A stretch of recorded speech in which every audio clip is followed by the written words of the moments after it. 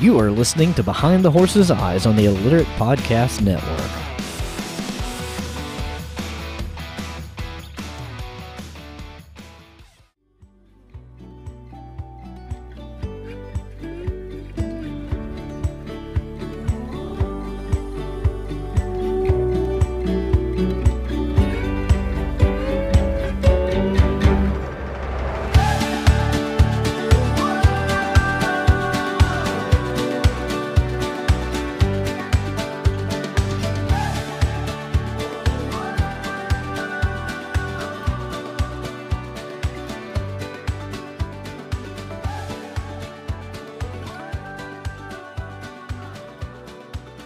So I had amazing guests lined up, and unfortunately they had to back out at the last moment. So what do you do in that scenario? Well, you call four of your closest content creators that all happen to be horse people, and you make magic happen.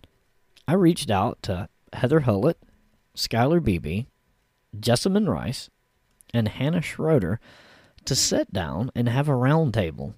What was supposed to have been an hour ended up being over 3 hours of content.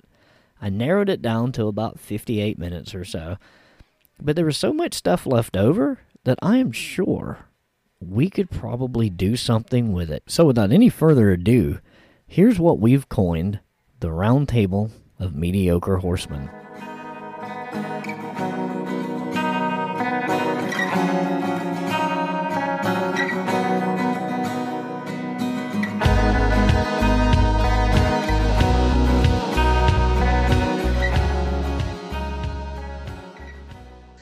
I figured what better than to get four of your best content creators that are also horse people together in the same room and see what we could come up with. So welcome Skylar Beebe, Jessamine Rice, Heather Hullett, and Hannah Schroeder to the show.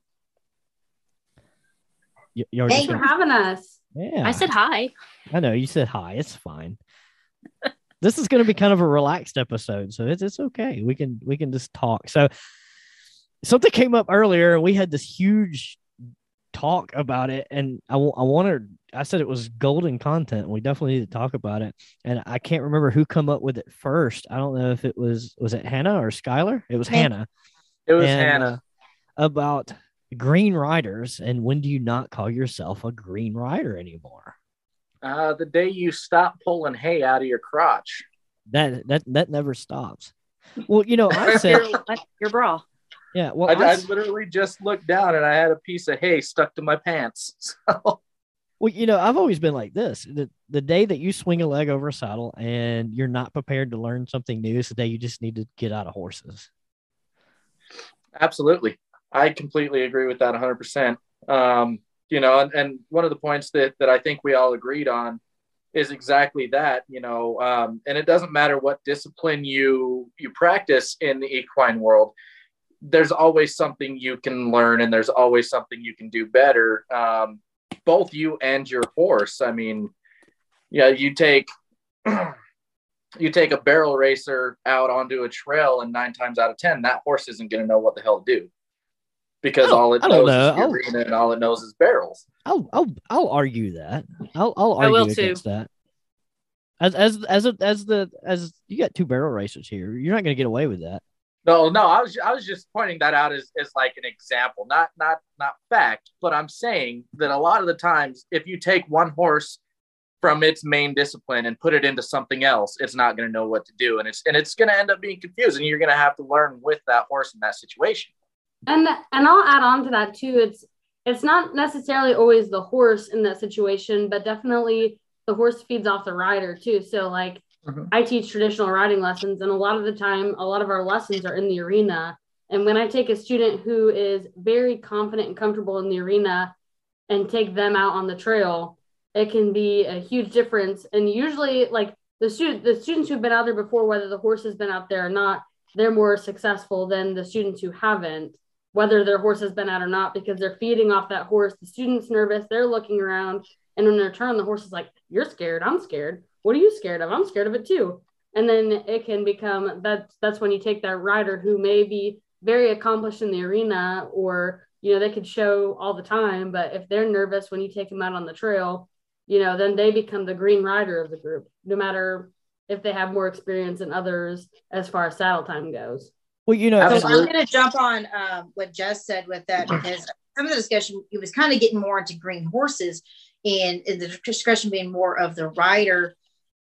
At what point, I think, I guess, yeah, you're always learning, but at what point you are no longer a green, or you would be considered a green rider, maybe especially by others, is when you are able to comfortably and competently handle a situation that you're in. Now, that does not mean you're not going to be green in other situations, but for that situation, you would no longer be considered a green rider, even if you're on a green horse.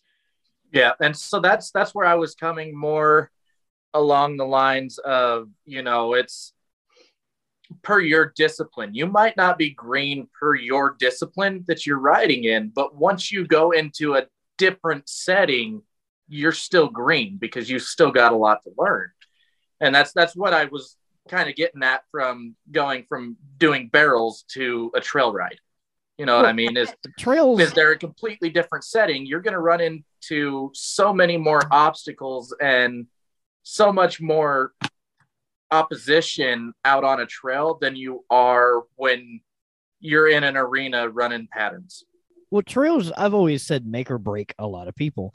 And the reason they do is, I've always taken students and they've been in the arena or they've been in the round pen and they do really good. And kind of as usually a present, once they've reached the stage where I know they're pretty comfortable to where I don't have to keep my eyeballs on them constantly.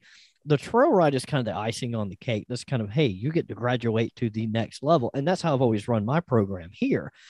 But I'll be honest with you, a set of challenging trails. Now, I'm not talking about like extreme cowboy challenge or anything like that, but just a set of challenging trails can make or break a lot of people that spend a career in the arena, especially with their horse. And if you've got a horse that is not, let me put it this way. You may have a horse that's a perfect gentleman in the arena. You throw that horse out there on trails when there's different smells and there's deer and there's squirrels throwing acorns and everything else. You'll really find out what that horse is made of too. Yeah, absolutely. So, and taking that situation and making it something totally different, maybe not having anything to do with trails. So I would consider myself a pretty experienced rider. I've ridden my whole life since I was a kid. Accomplishing the trail, I've been out on the trails. I've been in the arena. I've shown multiple disciplines. But last year, I just started roping, and no matter how much experience I had or how good of a handle I had on my horse, roping was something totally new to me. So I was the green rider, quote unquote, compared to everybody else, because I'm trying to figure out, where's the best place to stand. You don't want to stand between the cow and someone who's hard tying, especially when they're hard tying, because, that's a solid line connected from the horse to the, from a person to a cow.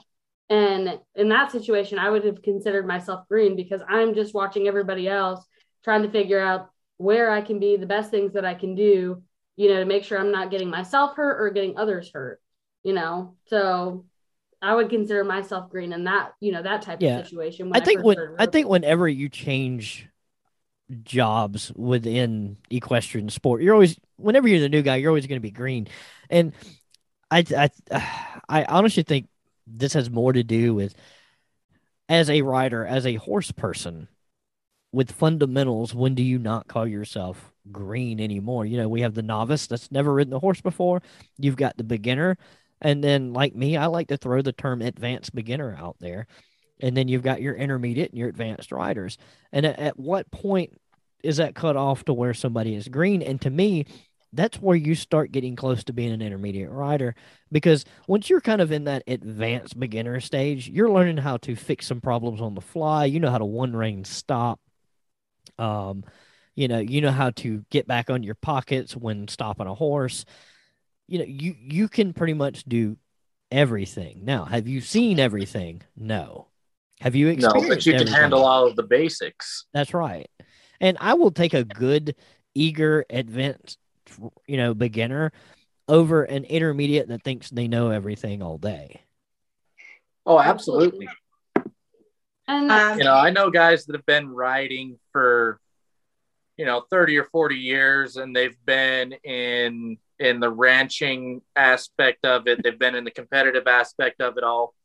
And no matter what you ask them, they still tell you that they're a beginner rider because they're still learning, and granted, I think personally, in that aspect, you are always a green rider, based off of if you're going to be switching disciplines at all. But realistically, if I had to choose a specific point to where you're no longer a green rider, I think that point would have to be when you can confidently control your horse in just about any situation. If your horse is going to take off with you, do you know how to take care of that? You know what I mean? And I'd add on that too. So like looking at it from somebody who teaches like in a lesson perspective of like when your green riders, going off what Ryan was saying, like when they change from being a beginner to advanced beginner to intermediate. So if I'm looking at it from that situation, I would say I would consider one of my students no longer a quote unquote green rider when they are able to control the horse, not only the horse that they're riding. So usually they start off on something that's more of a dull deadhead, but not only control that horse, but a horse that has more sensitivity and get up and go and able to, respond to those legs and seat aids. I would consider my rider no longer a beginner when they're no longer, pulling left to go left, pulling right to go right, pulling back to stop.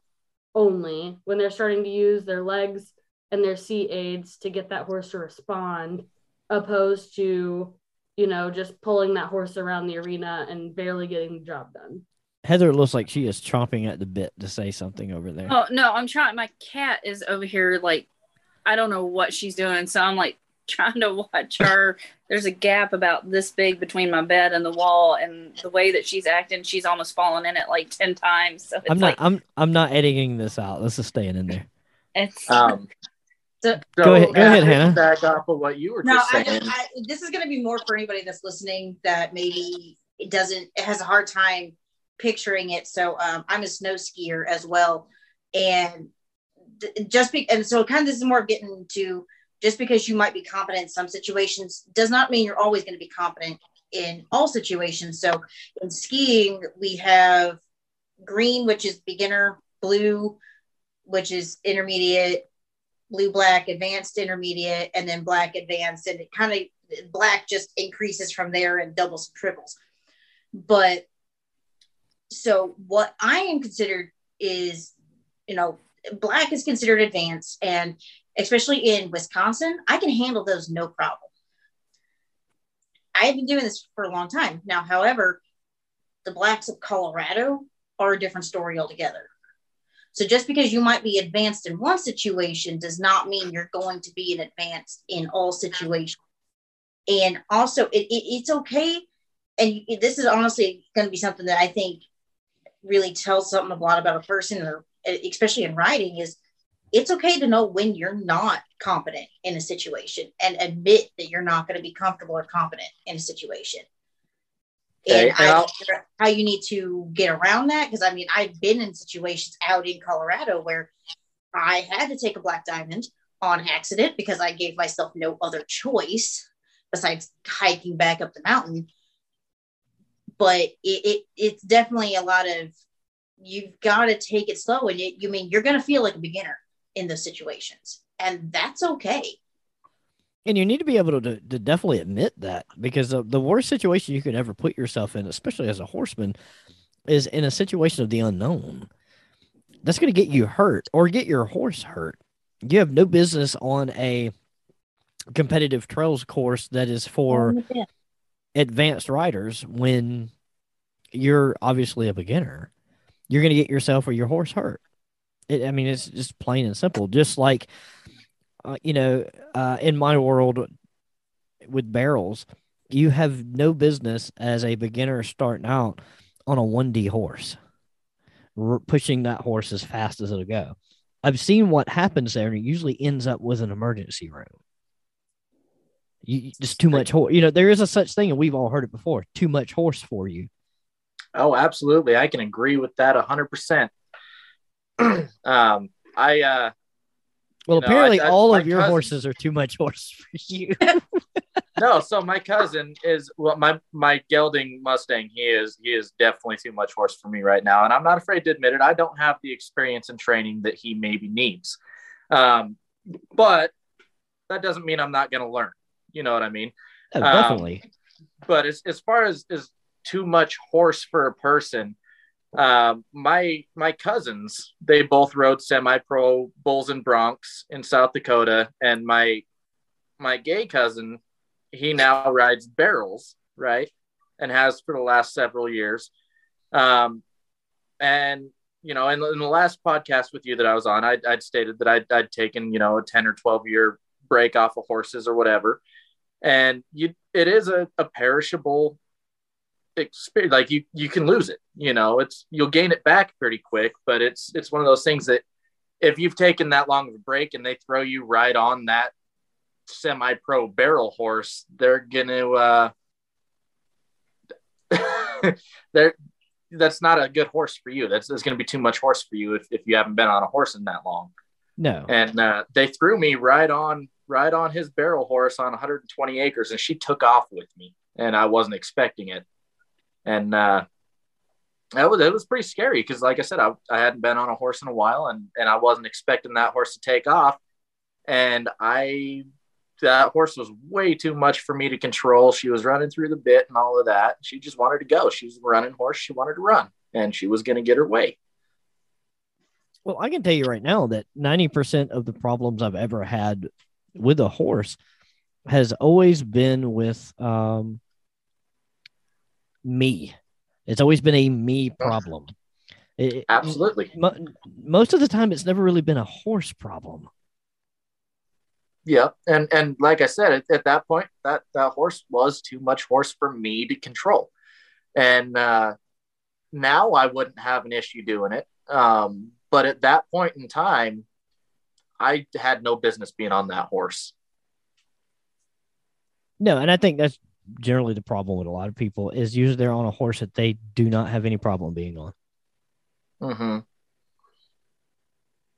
And so that's another thing too, is as far as when you're a green rider and when you're not too, is I think that you're starting to move up in that category when you can openly admit to when you're wrong on a horse, when you can openly admit that you don't have business being on a horse, or a horse is too much for you, or you don't know what's going on in a situation. When you can actually admit your own flaws rather than blaming them on the horse, I think is a good indication on when you're starting to progress, because that just shows your maturity and your recognition of a certain situation while you're around horses.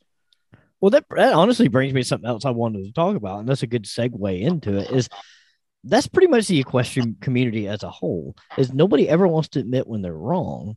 And if somebody else points out they're wrong, they get super defensive about it. Or they may not be wrong. It may just work for them. And then somebody's going to tell them 100 times and over that what you're doing is dumb. It doesn't work that way. You need to do it this way. You need to, small loop, big loop, short rope, long rope. If it works for somebody, it works for somebody. It may not work for you, but it works for them. And it just feeds off and I harp on this so much, and I hate to bring it back up again, but that's why we're so damn toxic. Absolutely. And so to piggyback off of that, right?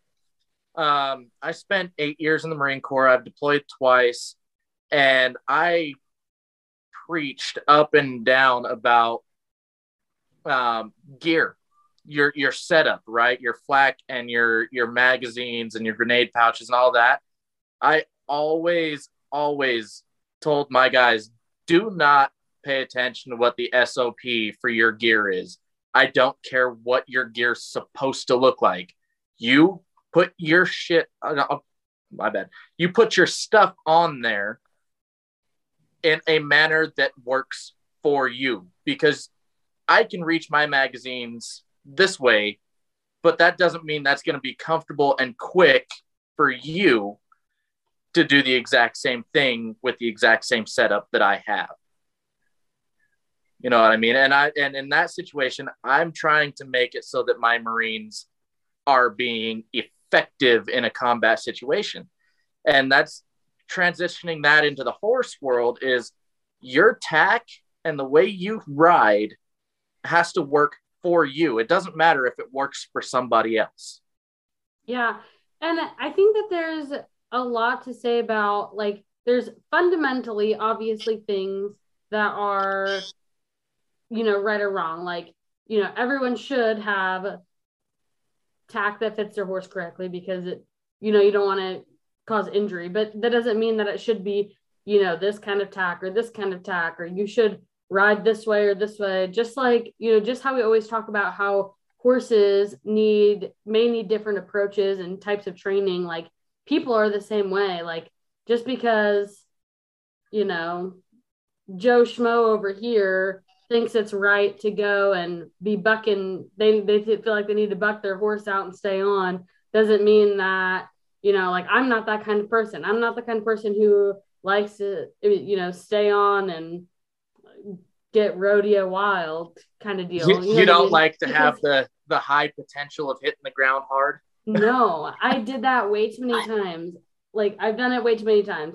It's not for me. I don't want to get injured anymore. But I also know that, like, I wouldn't consider myself a quote unquote trainer, because I know that there are horses that need that.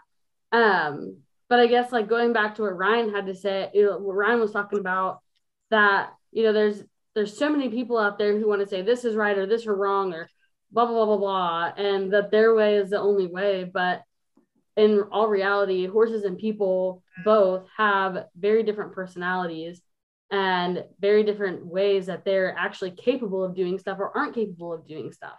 Like, I teach typical riding lessons, and I also teach therapeutic riding lessons. I don't teach my typical riding students the exact same way as I teach my therapeutic riding students, because sometimes physically they can't do it. Cognitively, it may not be the same. Like, if I tried to keep the same teaching style for all of my students, whether they're, you know, even typical student to typical student, I have two students that are polar opposites. One is a go-getter and wants to, like, rough it up too much, and I have to dial her back. And another one that needs a lot of confidence, and I have to push her to be a little bit more aggressive. You know, same with horses. You can't, your style of teaching or your style of training has to change depending on the horse that you're with, depending on the horse and rider combination. And so all of the people that, you know, are out there trying to tell people what they're doing right or wrong, you know, they don't, without knowing the background and the full gist of the whole encompassing, you know, story, they can't say what's right or wrong. No, I will will jump off. Oh, sorry. Go ahead, Ryan. No, I will have I heard you say, you know, about some people bucking horses out and all. And everybody knows my background is history. I've worked in the museum system before as a researcher and historical interpreter. So research is what I love to do. And on a wild hare one day, I said, well, I'm going to look at horse training through the ages and see what I can dig up.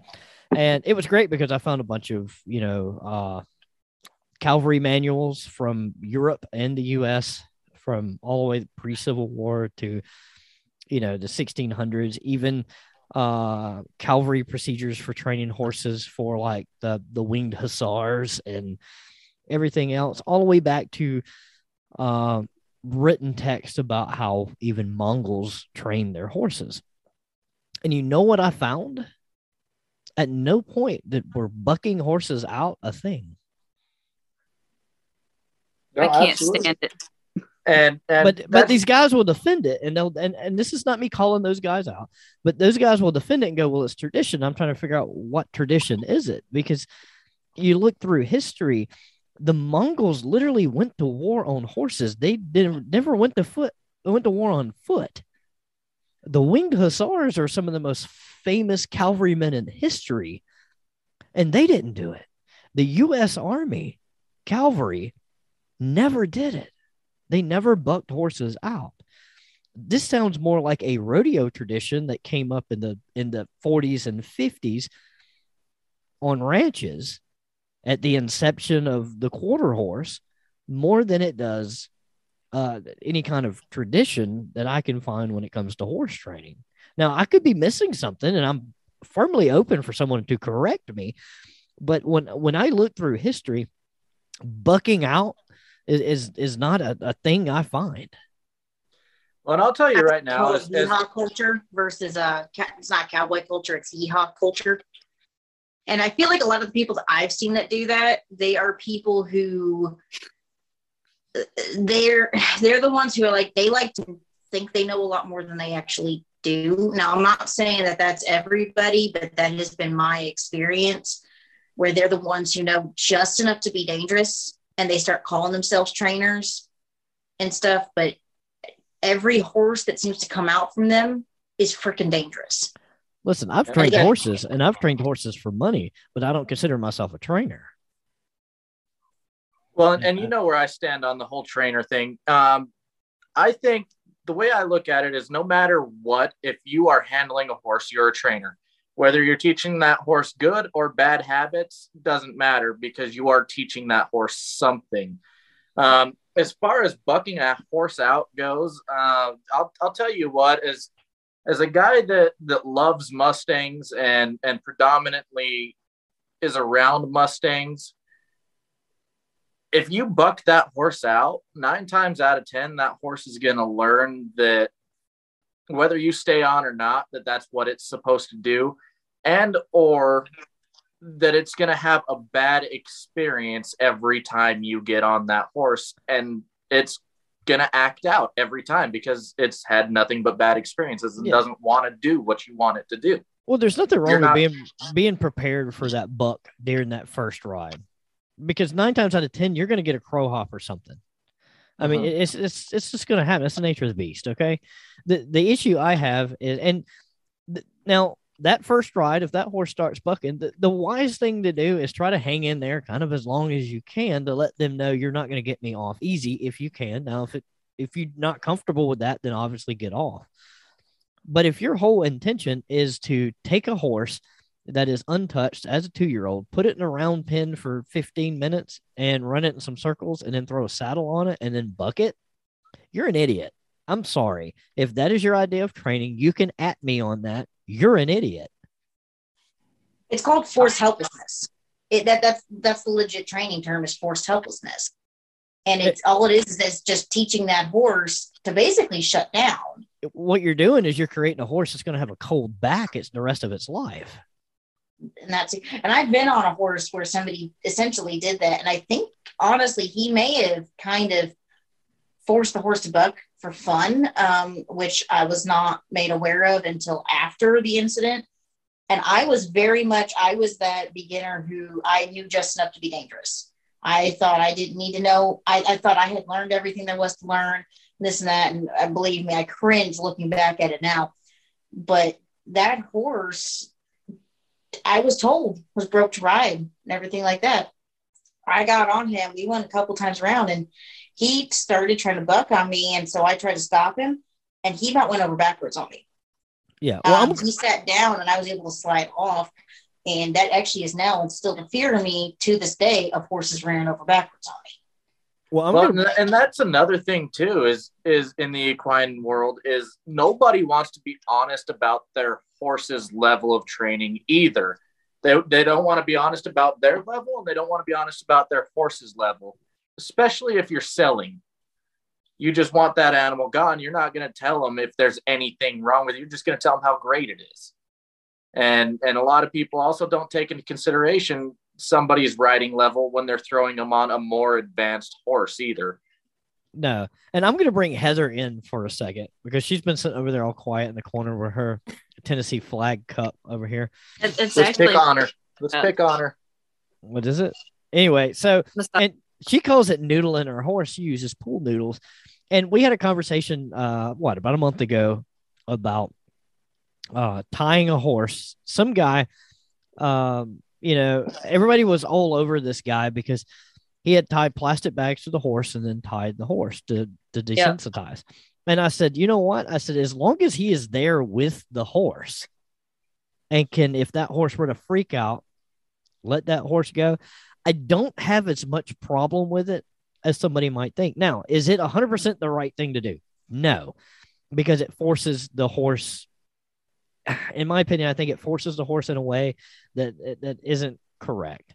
And I could be speaking out of my butt there, but it doesn't work for me. I'm more about it's along the lines of the forced helplessness. Yeah. Again, it's a situation that they cannot get away from, that you're forcing them to have to deal with, and they usually deal with it by shutting down. Now, if you could, but here's the thing now, if you can do it without the horse trying to pull away or hang itself, I'm okay.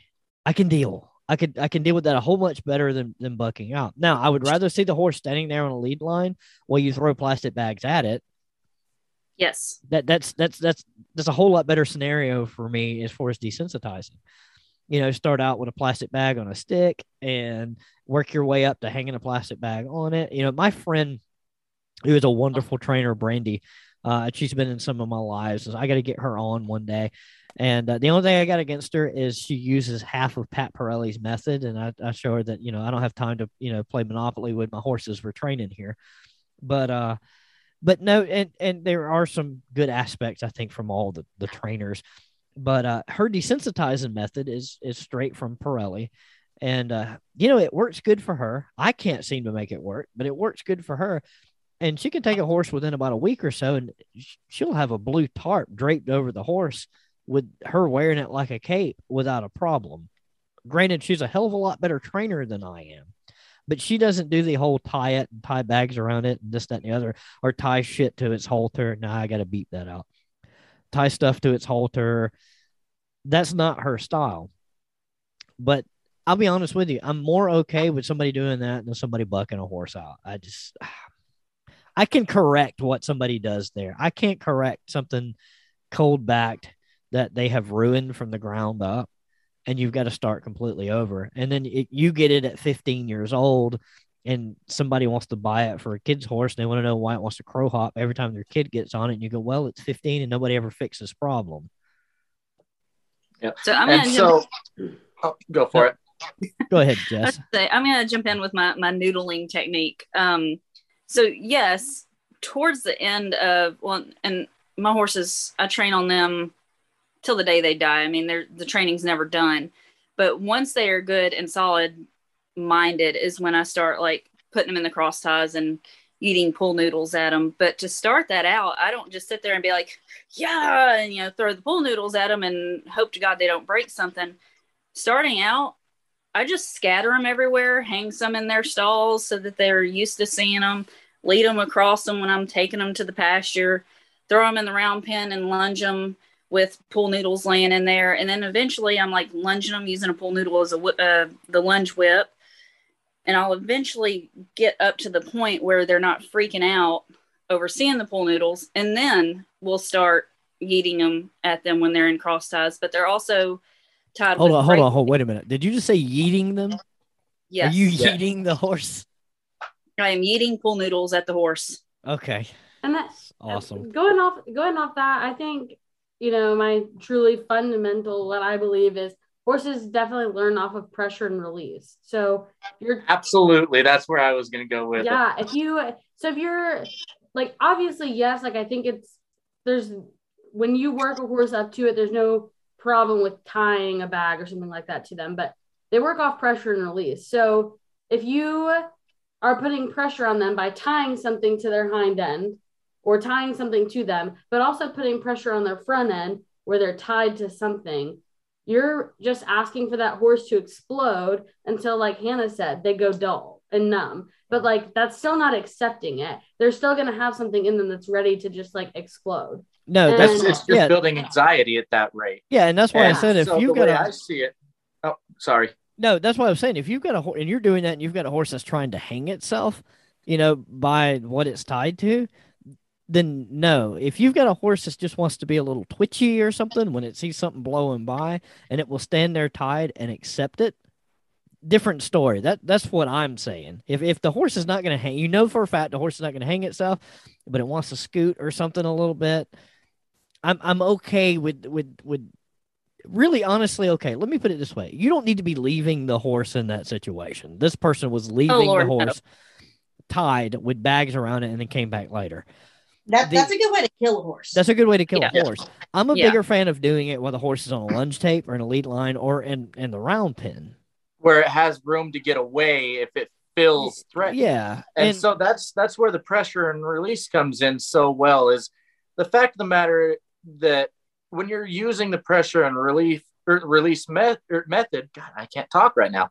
When you're using the pressure and release method, it is literally teaching that horse that what it's doing is either acceptable or not acceptable. You are giving it good. You're rewarding the horse for doing what you want it to do. And by doing that, it's learning like, oh, okay, so in this situation, this is what's expected of me. If you're just going to tie a horse up and give it something it's terrified of, go and eat lunch and come back, that horse isn't learning that you want it to just stand there. That horse is just learning, I have no other choice. Well, that's why I did the whole barefoot. I said barefoot. Shit.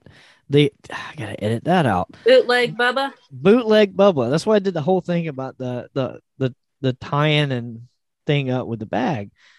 Is because it bothered me so much, about the going to lunch, because I had actually watched the video and I didn't want to reply to the video because I didn't want to be that guy. But the guy he had probably 25 plastic grocery bags tied to the horse. He tied the horse and said, I can go to lunch and come back and he'll be desensitized. And I'm like, no, you can go to lunch and come back and either he's going to be hurt or he's going to fear for his life. And you're never going to get a good horse that way. But going back to that too, hold on. Go ahead, Jess. Sorry. Let me just say something super quick. But going back to what Ryan said about having them tied up, as long as they're not going to freak out, blah, blah, blah, blah. That still goes back to pressure and release, because if that horse knows to have pressure and release while being tied, it's a totally different situation than tying something up that's terrified. Because if they can think through that process of, oh, I hit this pressure, if I relax, it's going to release that pressure. They're already set up to realize if I'm moving around, this adds a lot of pressure from the bag. But as soon as I relax and release, that it's going to release its pressure too. Wait a minute. Does somebody just agree with my method?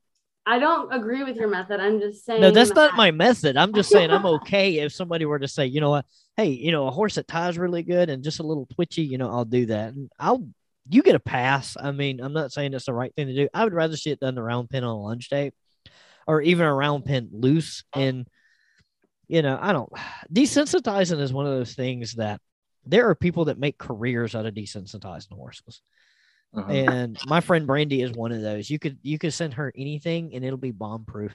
The only horse I've ever took and was able to desensitize to AT is my little Morgan. And I equate that to being a Morgan.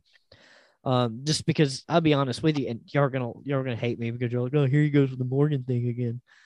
But I'll be honest with you, well-bred examples of that breed desensitize very well and very easily. I took that horse and she was scared of her own shadow and she was abused when I got her. I hunt pigs from her back now with guns. I can shoot between her ears, which you should not do, by the way. Do not shoot over your horse's head. It's a good way to get put in the dirt. But I have accidentally shot over her head before, and all I got was a twitch. So there's a right and a wrong way to do things, and then there's that gray area. And I don't know. To me, that's just in that gray area of, you know what, I'll give that a pass if that works, as long as the horse isn't trying to hang itself. But you are 100% right, Jess. It does open the opportunity of the horse to, in fact, hang itself, and they do not get the release that they really do need. So what I was going to say kind of ties in with some of that. and I wanted to say this earlier, but this is more for like anybody listening that might be new or trying to find somebody to help them. Just because somebody says they are a professional does not mean they know what they're talking about. All a professional is, at least in most associations, is that they got paid by somebody for something horse related. Oh God, yeah. Well, and I always I've met many people who have said, "Oh, I'm professional. I'm a trainer. I'm a professional," and I'm like, I wouldn't send a horse. I wouldn't let you ride my horse, let alone so-called train it. But then, sorry, there was kind of two parts. That's something I wanted to say earlier, and you kind of drive that home with the Bubba there. But the other thing is that when it comes to some of the desensitizing, it is okay to start small. You do not need to start with throwing a feed bag at your horse or tying it to the saddle. If that horse is twitchy to the noise of a bag, start with a chip bag. Get it used to the noise. That was from across the arena if you have to. Yeah, and like when I got a hold of my mare, Nirvana, my gray mare, she was sent to me to do some work at the rodeo. We were volunteers there. We did parking, but also that year we were asked to be flag carriers for the grand entry. I'd never carried a flag before. As far as I was aware, she'd never seen a flag before. But people I got it from had done a lot of desensitizing with her, but I didn't start off just waving a flag around here. I think I started off actually with a chair cushion, like a small chair cushion, and just waving it around to see how she would react. And then I moved up to a saddle pad and then a closed flag, and then finally an open flag. And I did that in a couple of different situations where I was doing it in the arena, outside of the arena. And then we did a practice ride in the main rodeo arena the night before, so that I made sure I wasn't going to get dumped on live TV like somebody did at the NFR. But ironically, though, that didn't set us up entirely. And just because your horse is desensitized in some situations does not mean they're going to be desensitized in all, because we were in a parade a couple of days before that, and we were supposed to carry a flag there. And she freaked out. They went to hand me the flag, and she about ran over several people because she had a meltdown over it. And it wasn't her fault. She was overstimulated. And I chose not to carry a flag. I was like, nope, we've never been in this situation before. We've never done this. I'm not putting myself in a situation where I don't have control. So I just gave the flag back and said, nope, I'll just ride today. So most of my entire job is working with horses that are already supposed to be dead broke, right? That's what they're advertised to be.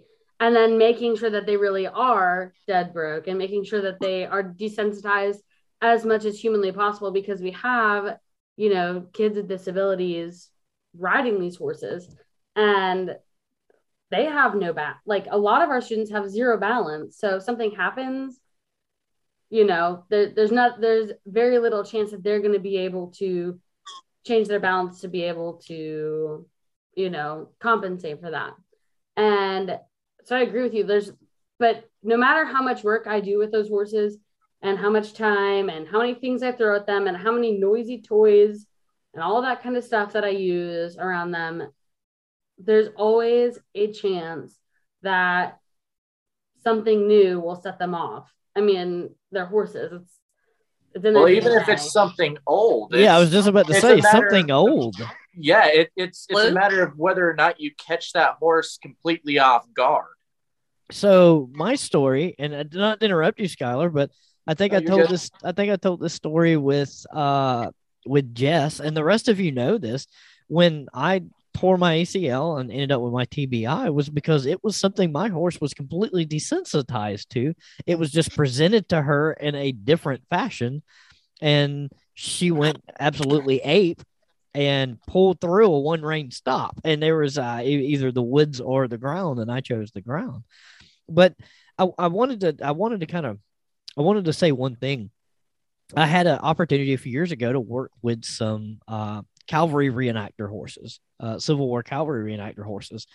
And if you want to really see what desensitizing looks like on a grand scale, is those guys that desensitize those horses for reenacting Revolutionary and Civil War They shoot from those horses. Those horses are used to cannon fire. They're used to carrying pennants and flags.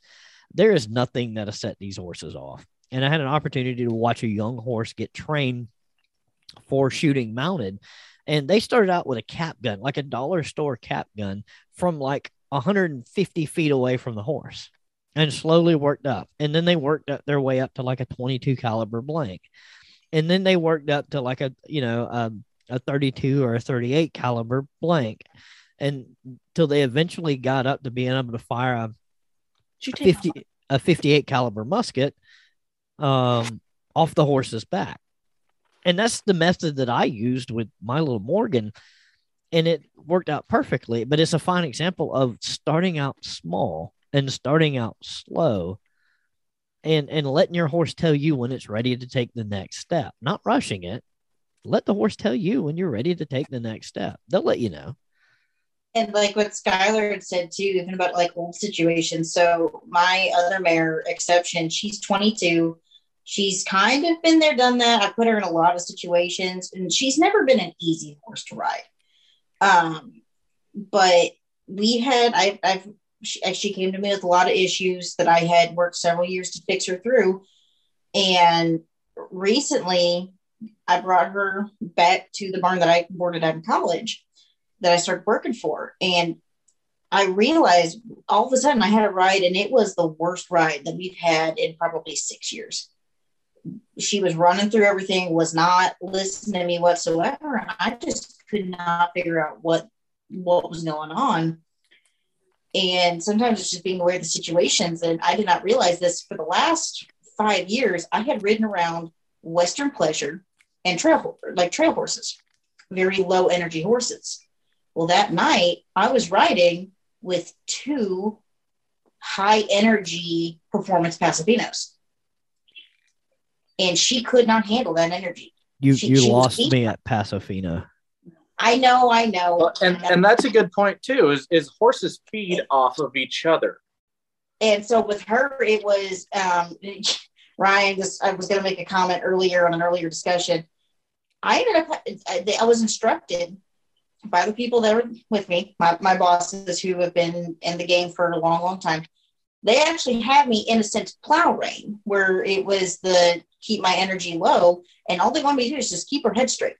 Like, don't worry about where she's going. She's going to walk in a circle, do it, but just keep her head straight, because she is trying to throw her head around. Just keep it straight and keep it light.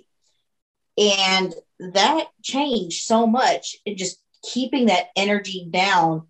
But odds are with that mare, unless we are in a different situation, I probably won't ride her with us too again, because it's too much energy for her to handle.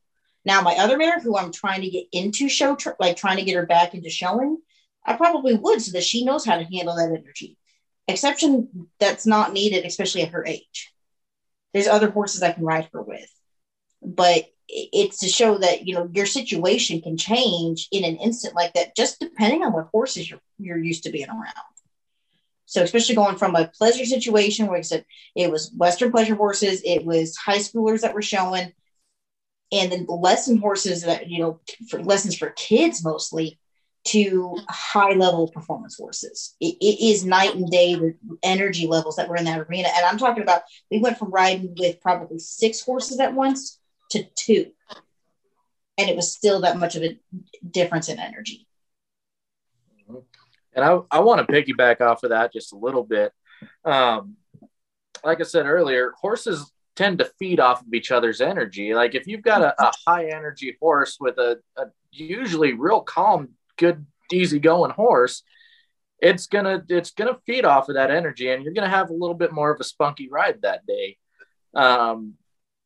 Just like this past Saturday, I took my mare and I loped her, and I wasn't thinking about it, but another horse fed off of her energy because she likes to run. She's an Arab. She moves, and I wasn't thinking about the new horse that had never been on a trail ride before, and he fed off of her energy and took off like he was gone.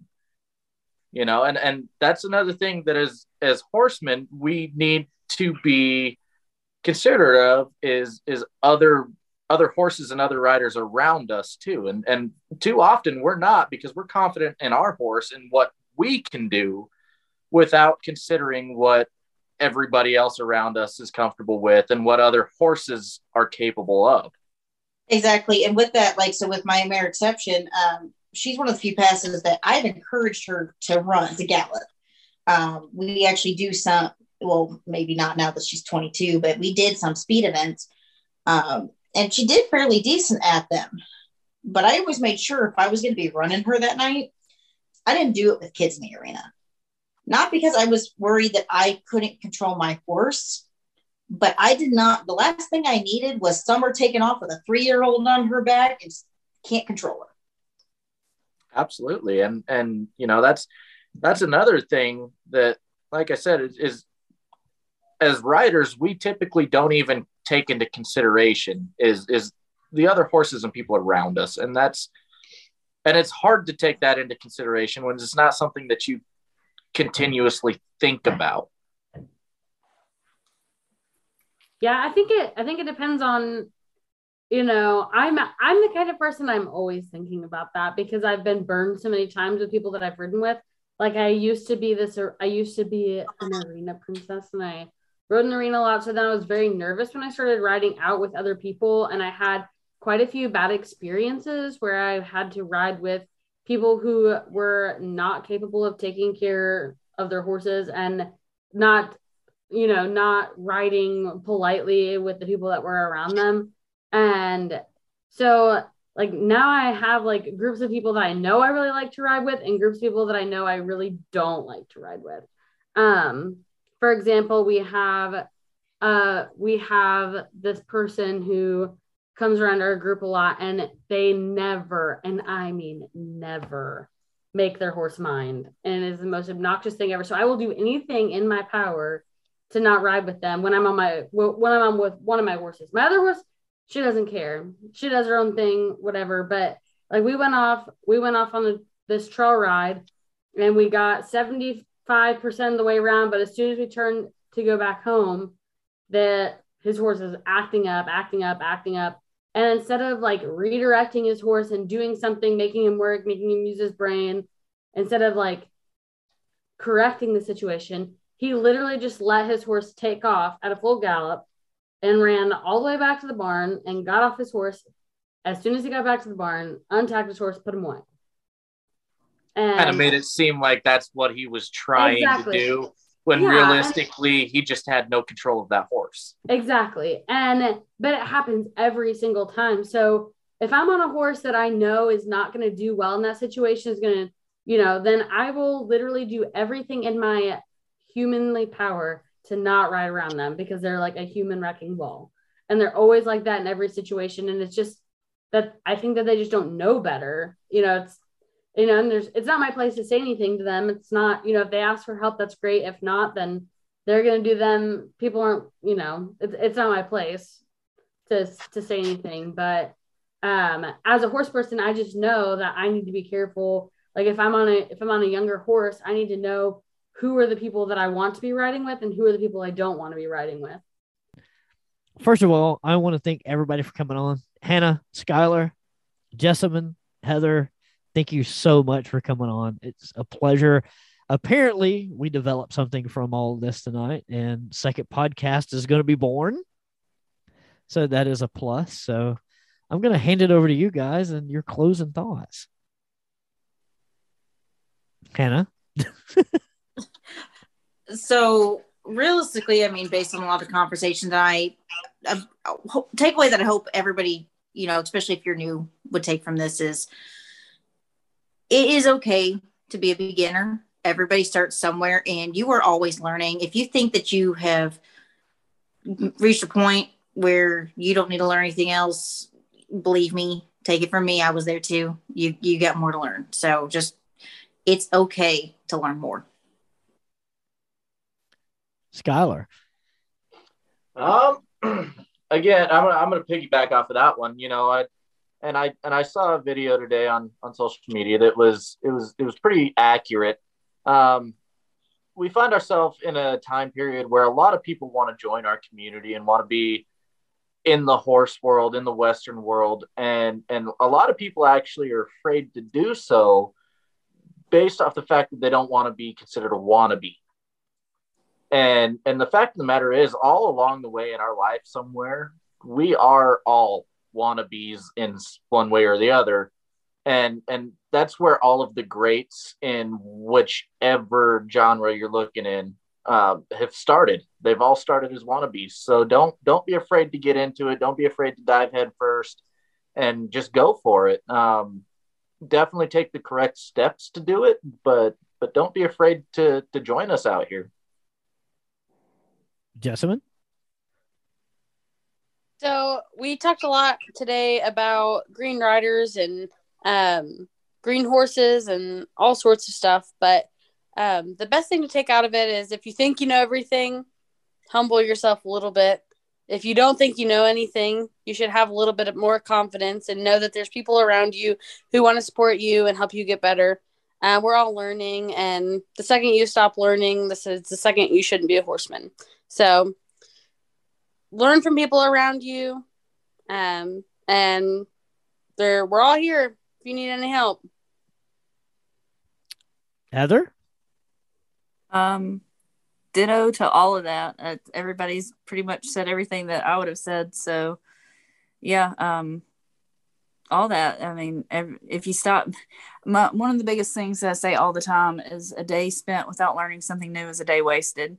And I usually say that just applying to life in general, but it applies to the horse world as well. You should always strive to learn something new every day, no matter how mediocre it is.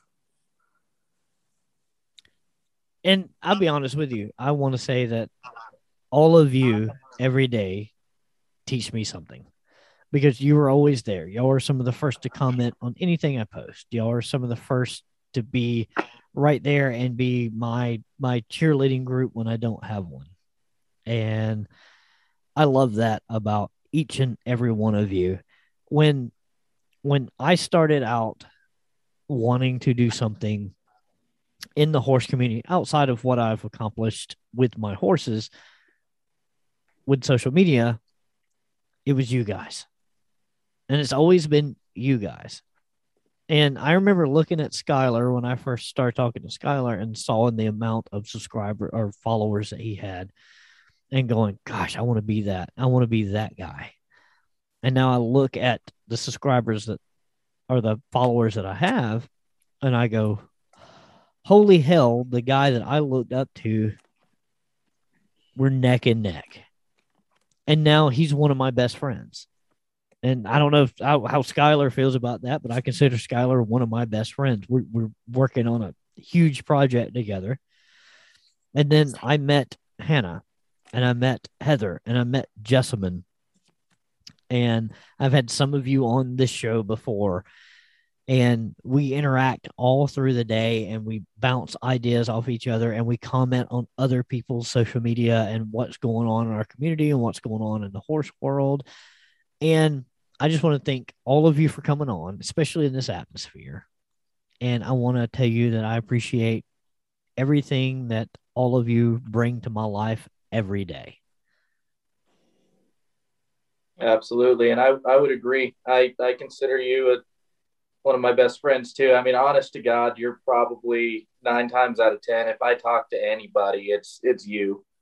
And, and I've really enjoyed since we started talking and just kind of doing our thing in the community. I've really enjoyed watching you grow on a social media standpoint, and I've really enjoyed watching your transition from talking your smack on different horse breeds to actually bringing real and intelligible information to people about horse breeds and about specific horses and even the people that ride those horses. And it's been an interesting journey to watch you grow in that aspect. And I appreciate that, brother. I really do. It's been a journey, and I've enjoyed every minute of it. I don't know where the ride's going to end, but, so far everything's trending up. And again, I couldn't do it especially this is the core group right here, minus one or two that aren't here tonight. This is the core group, and I appreciate y'all coming on for kind of a round table tonight. Appreciate you Thank having you for having us us on. Yeah, for sure. Lots of fun. Well, you guys are always welcome any time. And so with that said, thank everybody for listening, and keep a lookout. There might be a new podcast coming around the corner that involves this whole group right here. So with that said, I want to thank Anchor.fm for our sponsor tonight. I want to thank Hannah and Skylar, Heather, Jessamine for coming in and joining me, and we will catch you guys next time.